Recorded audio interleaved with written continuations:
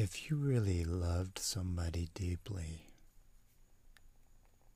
would you want to know what they really liked, really loved? Would you really want to know what they really hated? It would be good to know what your loved one hates. And then we could not do that. Here in these Proverbs chapter 6, verses 16 through 19, it helps us learn what things God hates. And if we know what He hates, we can stop doing those things. And to do the opposite would be something He would love. So chapter 6, verses 16 through 19 says, "These 6 things the Lord hates. Yes, 7 are an abomination to Him." And it's not just something He doesn't like. It's an abomination. He feels very strongly about these. A proud look. The Lord hates a proud look. A lying tongue. The Lord hates a lying tongue. Lies are an abomination to the Lord. A proud look is an abomination to the Lord. Hands that shed innocent blood.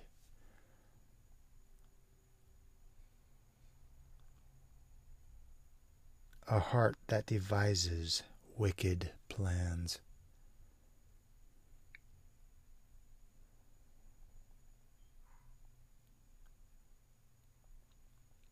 If the plans we make are not good, we should stop that.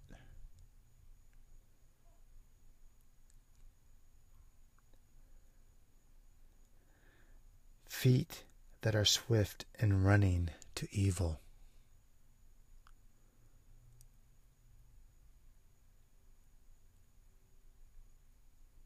We should be eager to run to good. A false witness who speaks lies,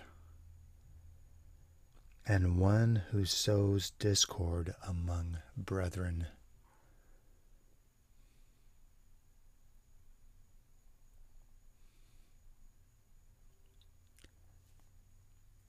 So if we are called to testify in court or elsewhere,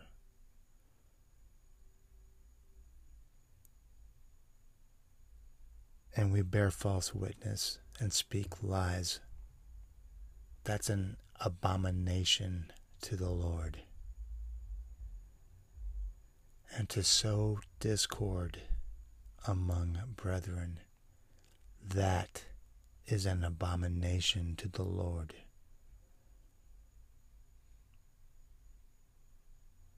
So if we are to do the opposite of these things, the Lord will enjoy it. So if we have a humble look, a humble demeanor, a truthful tongue,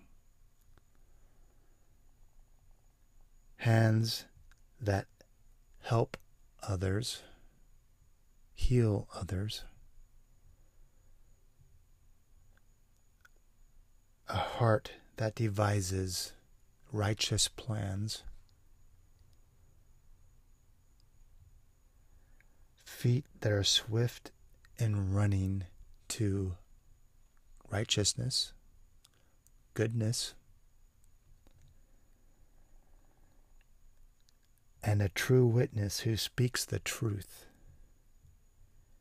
and one who sows unity and peace among brethren.